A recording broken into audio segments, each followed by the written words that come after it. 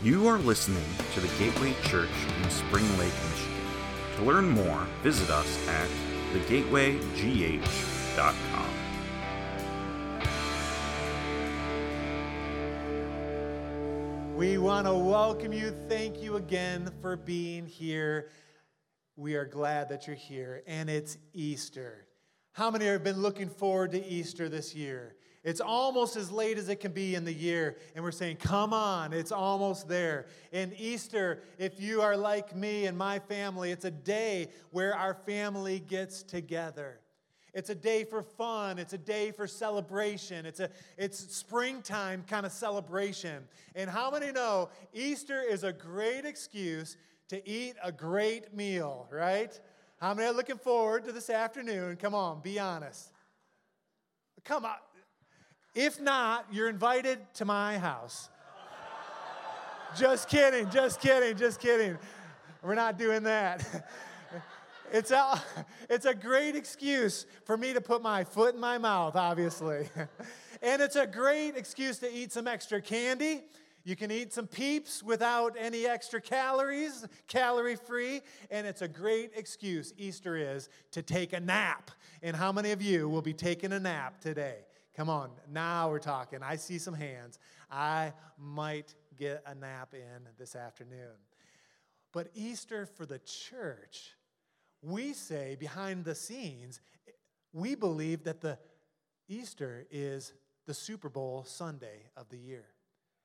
It's why we exist. Everything we do leads to Easter Sunday. And no matter what your tradition is, if you're here today, most likely you're aware of the greatest story that's ever been told. The story of the death and the resurrection of Jesus Christ. And we've sang about it this morning, right? For those of you that are following along in our soap reading, you read about it the last few days, about the death and the resurrection of Jesus. We've done special prayer around that and spent time in God's presence preparing for this moment. But today, for our time, we're going to kind of strip away most of the tradition. Certainly the secular, the mainstream, but even some of the churchy stuff around the death and resurrection. Our focus this morning is not directly on the death and resurrection so much. Instead, I want to take a little different approach. What I'd like to do this morning is to answer a question that we all need to answer in our lives. And this question, I'm about to share it with you. You may not even be thinking about this question, and I get that. It may not be on your radar. Whether you grew up in the church, whether it's your first time here to church, by the way, welcome. We're glad that you're here. Whether you are a board member, and like Gene, who was just standing here, and you're involved in serving in some way, or whether you're just hanging around and we're not even sure why, the goal this morning is for all of us, no matter what situation we're in, is to answer this question: what is your greatest need? What is my greatest need? And I was thinking about it. If we took a survey and we took a few of you and we went to downtown Grand Haven this morning or this afternoon, down to the boardwalk and maybe down to the beach. If anyone's out on the beach, it's going to be a nice day. Or maybe we're in Muskegon this last Friday night at the arena football game, and I know a few of you were at the game. Or maybe we've hit the streets here in our own neighborhood in Ferrysburg, up and down the streets in our own little town here. If we were asking people, what is your greatest need? I believe some people would say more money, or maybe a better car, or a nice house, or a vacation. I really need a vacation. Some might say, I really need to win the lotto. I'm not sure. Others might go a little deeper, and if they may say, man, I could really use some better health, or a better job, or I need better government. And they may go that way. World peace or world hunger problems may arise. And with a little stirring, a little coaxing, I believe that some might even go a little deeper and say, you know, my greatest need is that my marriage needs to be restored. My friendships need to be renewed. My family dynamics need to be reconciled. Think about it. What is your greatest need? How would you answer that question if someone approached you on the street? your greatest need. Dave Ramsey talks about the 4 walls. We talk about food, shelter, clothes, transportation. Those are the things we need. Depending on your situation, if I asked you directly, if you were sick, you might say, I need a healing.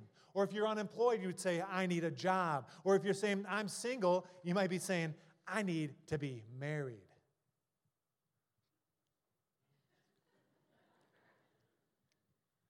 But all of those answers would fall short.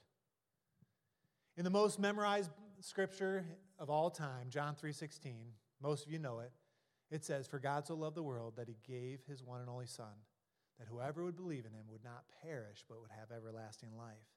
It's interesting, in that verse, it says that God sent his Son because we were in need. We're in need. I like what one commentator said, if the greatest need we had was information, God would have sent an educator. If the greatest need that we had was technology, he would have sent a scientist. If our greatest need was money, he would have sent an economist. I got it. If our greatest need was pleasure, he would have sent an entertainer. But again, those things fall short. Those things aren't our greatest need. Our greatest need, church, whether we realize it or not, is forgiveness. Forgiveness. God sent his Son, Jesus.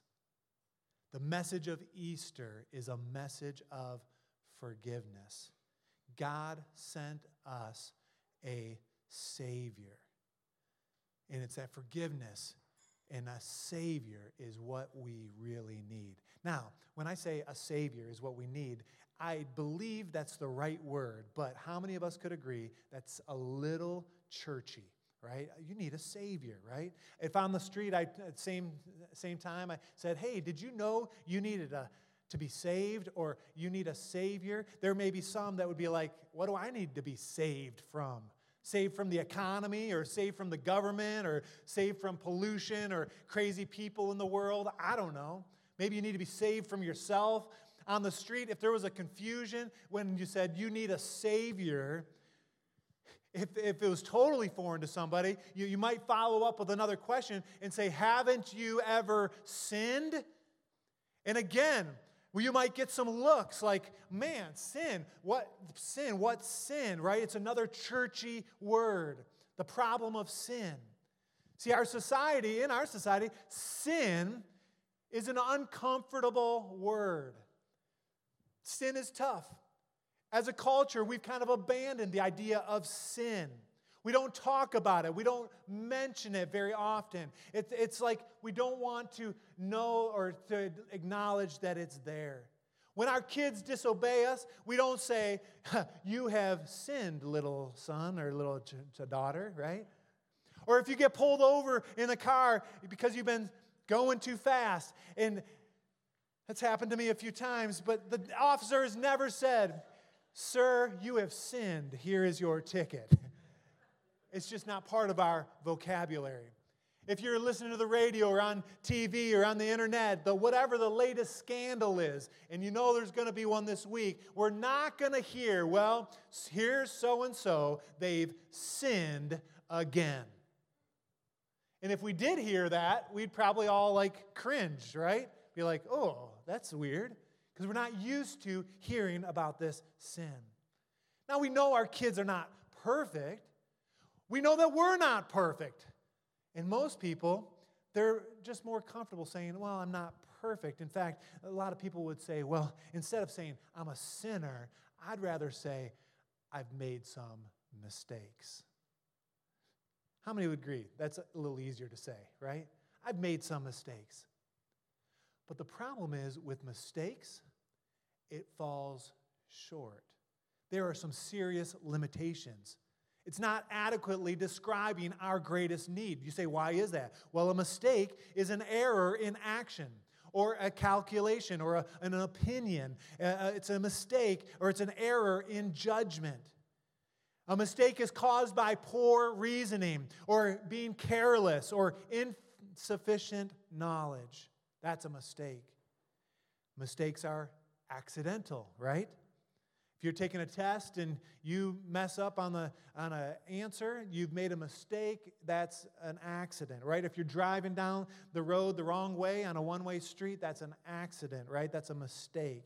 And mistakes, this is important, are things that we learn from, that we correct, and hopefully we don't do those things again. But on the other side, we have sin. And sin is different. It just is. It's ingrained in each of us. The Bible says that we're born with sin. And whether you believe the Bible or you're wondering if that's true, that statement that you're born with sin, you know deep down that there's truth in what I just said, doing things that are wrong. The truth is, we cannot stop sinning without the help of the Holy Spirit. That's my story, at least. The truth is that our sin harms us. It harms our relationship with each other. It also harms our relationship with God. And it's sin that is related to our greatest need to be forgiven and our need for a Savior. It's sin. It's a term that you may avoid, right? It's something you might resist. You might try to minimize it in your life. You may turn a blind eye, so to speak. But the truth is, you cannot avoid sin. You're going to deal with it. You cannot minimize it.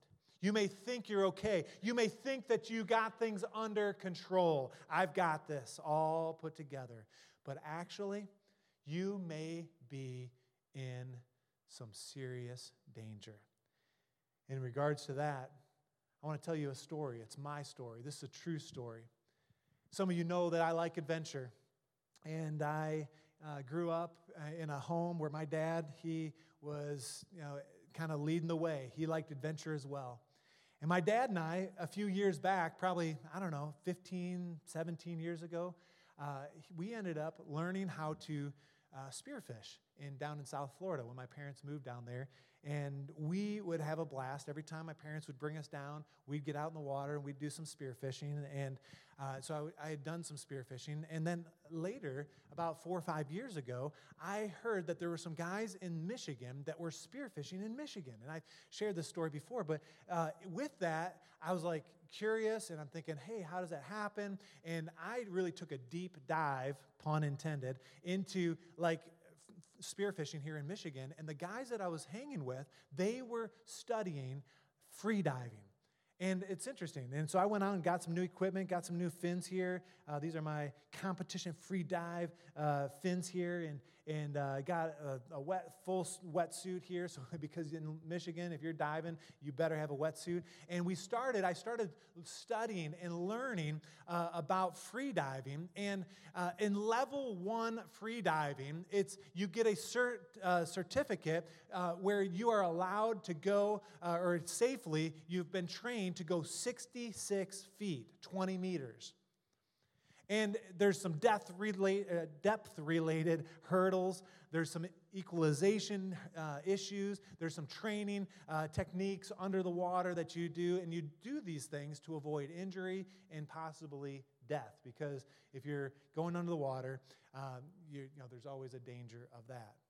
Now, there is a level 2 that goes to 40 meters to 132 feet. And then you're getting into some physics and some other things. So, you got to trigger your, and I'm not even sure how to say it, some diver's reflexes. There's some breathing exercises. You got to trick your brain into thinking that it does not need oxygen when it's saying, I need oxygen. And so it's a fun journey. And so I'd been studying to do my level 1, and I'd been working hard on that. I would be driving down the road, and at stoplights, I would hold my breath. And I would I was learning to hold my breath, and it was important. And I actually got up to holding my breath in a pool, a static kind of situation. I would hold my breath for 4 minutes, just like the Navy SEALs. And it was pretty fun. And I was enjoying it. Yeah. Never had a problem.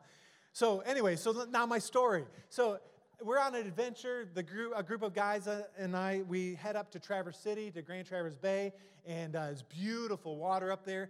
We kayaked out to about 90 to 100 feet, and it was crystal clear. When we dropped our anchor, our weight, we could see the anchor until 80 feet. I mean, it was beautiful. It was a gorgeous day.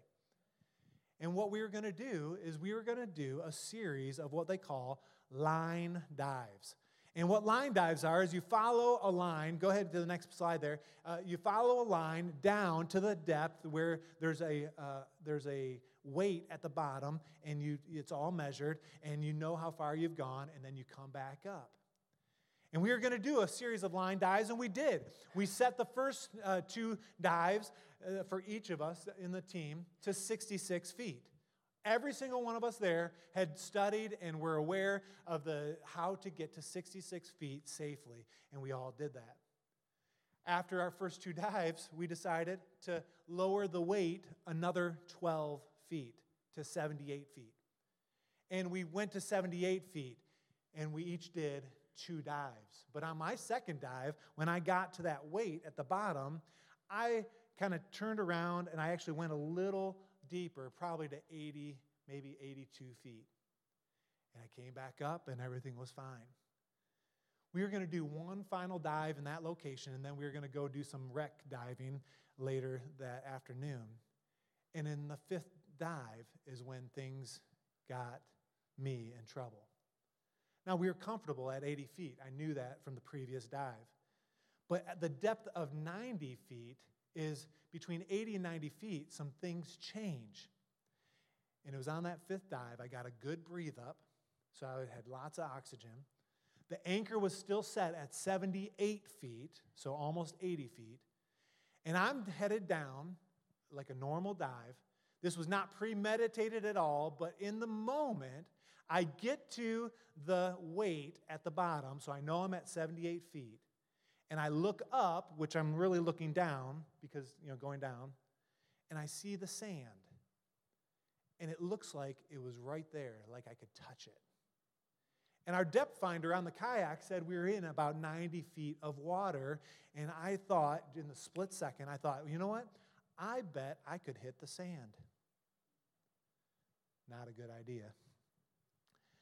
Because what happens at 90 feet, different things happen to your body. Your body at that point is compressed 3 times. And because of that, your body releases nitrogen. And you get this euphoric feeling. And it's kind of a natural high. And you feel safe. It's a real thing. In fact, they've made movies about this, free diving movies, if you could look it up, and where people, they feel like when they get to their depth that they feel like they could live there forever. It's a weird sensation. And it's true. That 5th dive, I decided to take 2 more kicks. Kick, kick, kick, kick. I turned around. I didn't get to the sand. I thought, I'll use my big flippers here, and I'll kick the sand. And all this is happening in seconds. I don't see any sand move. And then all of a sudden, I look back up, and I realized I can see the weight, but I couldn't see the kayaks. I thought, oh boy. And so I didn't really panic necessarily at that moment, but I started kicking. And you kick at a regular beat all the way up to the last 30 feet, that last 10 meters. And what happens at the last 10 meters, you go to half kicks. And so instead of kick, kick, kick, kick, you're like kick, and then you wait, and then you kick again. And because you become buoyant, and you ascend that final little bit, and you take your time. But in that last 30 feet, what I'm told is that I never stopped kicking. I just kept on kicking and kept on kicking, and I ran out of oxygen, and I had a shallow water blackout. And what I remember is waking up with on my back, them hitting my face, my mask off, and they're saying, breathe now, breathe now, breathe now. And I came to, thank the Lord. But it was a scary moment. It was a scary moment for Jessica when she heard about it. You say, why in the world are you telling this story, right? And I haven't been to that depth since, I promise. But the reason I tell you that story is because something happened at 90 feet for me. At 90 feet, I felt safe. I'm thinking, I've got this. I've already been here twice, right? I could do it again. I can push the limit.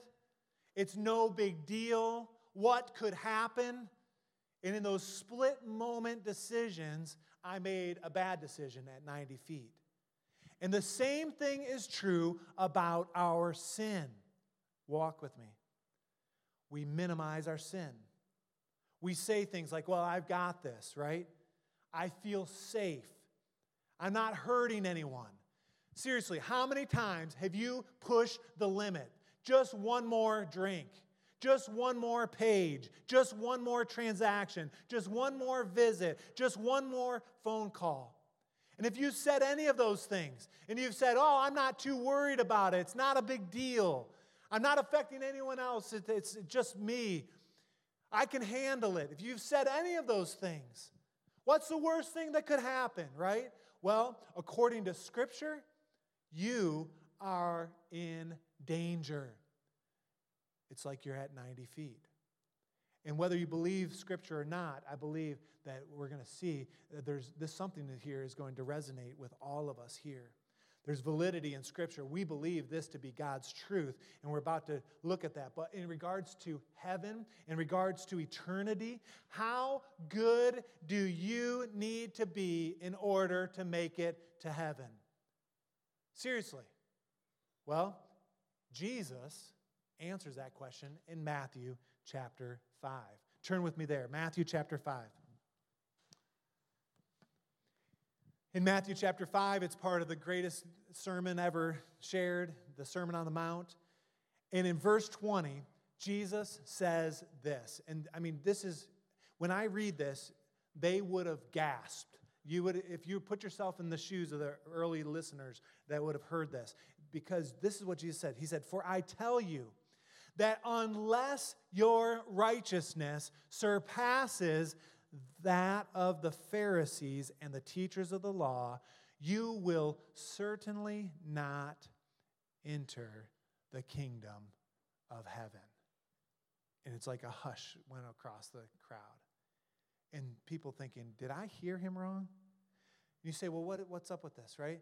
See, the righteousness, how good you are, the right things that you do. And it says there that unless your righteousness surpasses or is greater than the Pharisees, and the Pharisees that were in the culture there, they were the cream of the crop in regards to following the law. In fact, it's almost like they got paid to follow the rules. In the Old Testament law, when you put it all up together, the hundreds of laws that were supposed to be followed, there was no one that could follow all the rules. No one could do it. And so the Pharisees weren't even following the law to a T. And then Jesus says, unless your righteousness surpasses or goes beyond, or you're better than the Pharisees and the teachers of the law, it says you will certainly not enter the kingdom of heaven. And I'm thinking, whoa. And then Jesus goes on to explain. Verse 21. You've heard that it said that people long ago, you shall not murder, and anyone that murders will be subject to judgment. And people are like, whew, yeah, that's right. And they're thinking, I've got this one licked. I've never murdered anybody, right?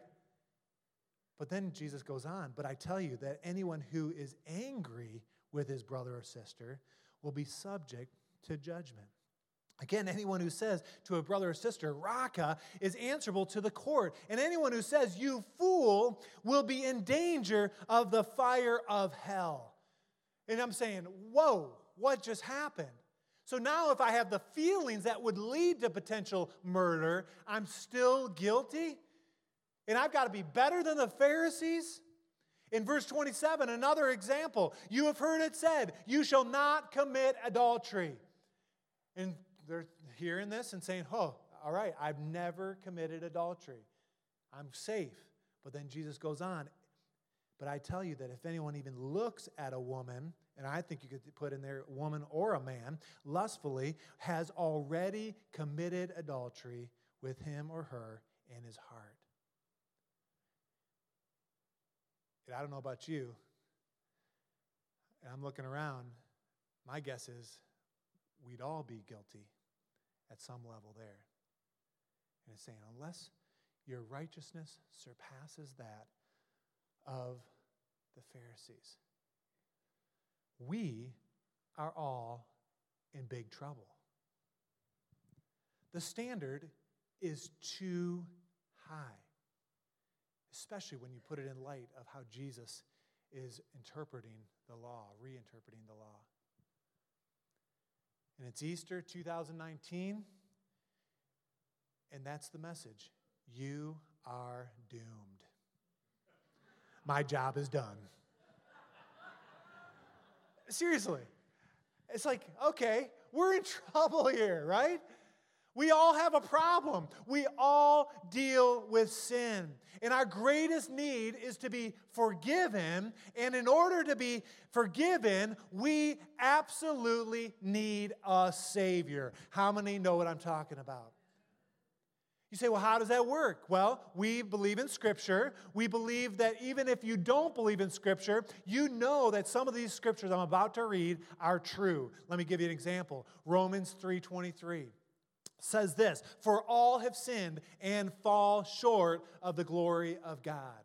Now, in regards to the glory of God, I'm not sure, but you know deep down that you all have sinned. There's nobody denying that here.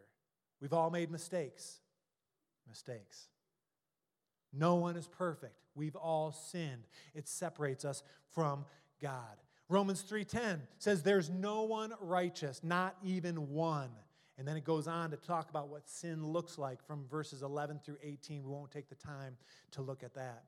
Romans 6:23, another great verse, says, but for the wages of sin, or the cost of our sin, is death or destruction. And you're saying, even if you don't believe the Bible, you can put yourself in those shoes and you say, yeah, I know that. When I mess up or when I do something stupid, there's consequences. Aren't there? And so the wages of sin is death, and this is where things start to turn. But the gift of God is eternal life in Christ Jesus our Lord. I love that. Romans 5:8, another example. But God demonstrated His love for us in this. While we were still sinners, caught in our sin, Christ died for us. That's the message of Easter, the death, and then the resurrection of Jesus. So what do we need to do? Romans 10:9, right? If we declare with your mouth, or if you declare with your mouth, Jesus is Lord, and believe in your heart that God raised Him from the dead, you will be saved. And that's the message of Easter. And actually, we're going to follow up this message with two messages looking at why Jesus is the answer to our greatest need. The next two Sundays are going to be some of the most important Sundays of the year. You say, well, will this work for me? I mean, can just anyone do this? Well, Romans 10:13 says, everyone who calls on the name of the Lord will be saved. It's not a question, it's will be if you call on the name of the Lord. You say, well, what happens then? Well, there's a peace that comes. Romans 5:1, since we have been justified through faith, we have peace with God through our Lord Jesus Christ. And you add to all of that Romans 8:1 that says this, there's no condemnation for those who are in Christ Jesus. In this little progression of scriptures through the book of Romans, we call it the Romans Road to Salvation. You can look it up. Look it up on your own time. There's 8 verses here. And you say, well, what do we do with these verses? How do we handle these in our lives? What do we do with this knowledge? Well, I believe there's a key to what we should do in regards to the Romans Road to Salvation, and it's found in the book of Luke, chapter 15. In Luke 15, there are 3 stories, 3 parables that are told. Now, these are not true stories. They're stories. One's about a lost sheep, one's about a lost coin, and the third one is the parable of the lost son. Some of you may have grown up and you heard it, the prodigal son story. What's interesting about this story is that there's two brothers. One, on one side, says, hey, I'm going to take my inheritance early, and I'm going to go and live my life however I want. On the other side, we've got a brother that stays at home, and he's doing what's right. He's kind of in the family business, and he's got things under control. But this guy over here, he takes all of his inheritance. He lives however he wants. He makes choices that no one else, that he thinks doesn't affect anyone else, and he blows all of the money. Then the story goes on that there's this famine in the land. And he's out of money. He can't find work. He's actually eating in the pig pen the same food that the pigs are eating. I mean, it's a bad situation, this story that's kind of put up. And he tells in the story that he thinks back, man, the servants in my father's house, they are treated even better. They're eating better than I am. And he humbles himself. And something happens in verse 21. Turn with me there. Luke chapter 15, verse 21. The son comes back and says to his father, he says, Father, this is a key, I have sinned. Pause there for a second. There are some that are here, no doubt, in a room this size, that have never said those words. Lord, I've sinned. And today is going to be a great day. We're going to give you an opportunity to do that. He says, I've sinned against heaven and against you. I am no longer worthy to be called your son. See, what happens here is he humbles himself. He acknowledges that he is a sinner. He does what Romans 10:9 said, right? That if we confess with our mouth, right, he confesses. And then look what happens. Verse 22, but the father said to his servants, quick, bring the best robe and put it on him. Put on a ring on his finger and sandals on his feet. Bring the fat calf in and kill it. Let's have a feast. Let's celebrate. For this son of mine was dead and now is alive. He was caught in his sin, but now he's alive. He's returned. He's back with us. He was lost and now he's found. So they began to celebrate. They celebrated the goodness of a Savior. It starts with confession. Admitting of sin. It starts with a need to be forgiven, to have a Savior. And it starts when you realize that there's no one else to blame other than the person that you see when you look in the mirror. No one else is blamed except me. The truth is, and you know this, whether you believe the Bible or not, you cannot fix yourself. It's just the truth. And there's a lot of people that try really hard to fix themselves at a rate of about $120 an hour, maybe weekly. Or maybe for a week you say, well, I'm not going to do whatever it is that you do. Or maybe you get through 2 weeks. I know one counselor that says you can hold your breath, it's interesting on the dive analogy, for 90 days and kind of white knuckle it and say, all right, I'm not going to do it, whatever the situation is. And you might be able to do it for a season on your own. But what happens?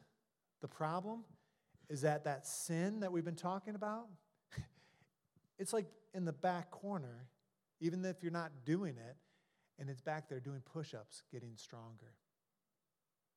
And it's going to come back. So what do you need? You need to realize that you can't do it on your own, and you need a Savior. Let's pray. Lord, I thank you that you have created this moment for us to grapple with our greatest need. Our need to be forgiven. Our need for a Savior. And Lord, I pray that in the next few moments that you would be glorified in our hearts and our lives, and that you will stir within us and bring us to a point of decision. We pray this in Jesus' name. So, without further ado, Father, I pray that you would go before us, behind us, and all around us on this Easter Sunday morning. God, illuminate your truth. Continue to do it. Bring us back for the next 2 weeks to learn how Jesus answers the question of our greatest need. God, help us in this. But for those that have just made that decision, just prayed that prayer, and they're meaning it in their heart, Lord, I pray that they would have the courage to step out, come forward, and to meet and to pray. Lord, I pray that you would do this. Lord, in Jesus' name, go before us, behind us, all around us. Amen. God bless you. Go in the grace of God. Enjoy your day. Amen. Thank you for listening to this week's message from the Gateway Church. If you'd like to find out more about our church, such as service times, giving, and ways to get connected, visit us at thegatewaygh.com.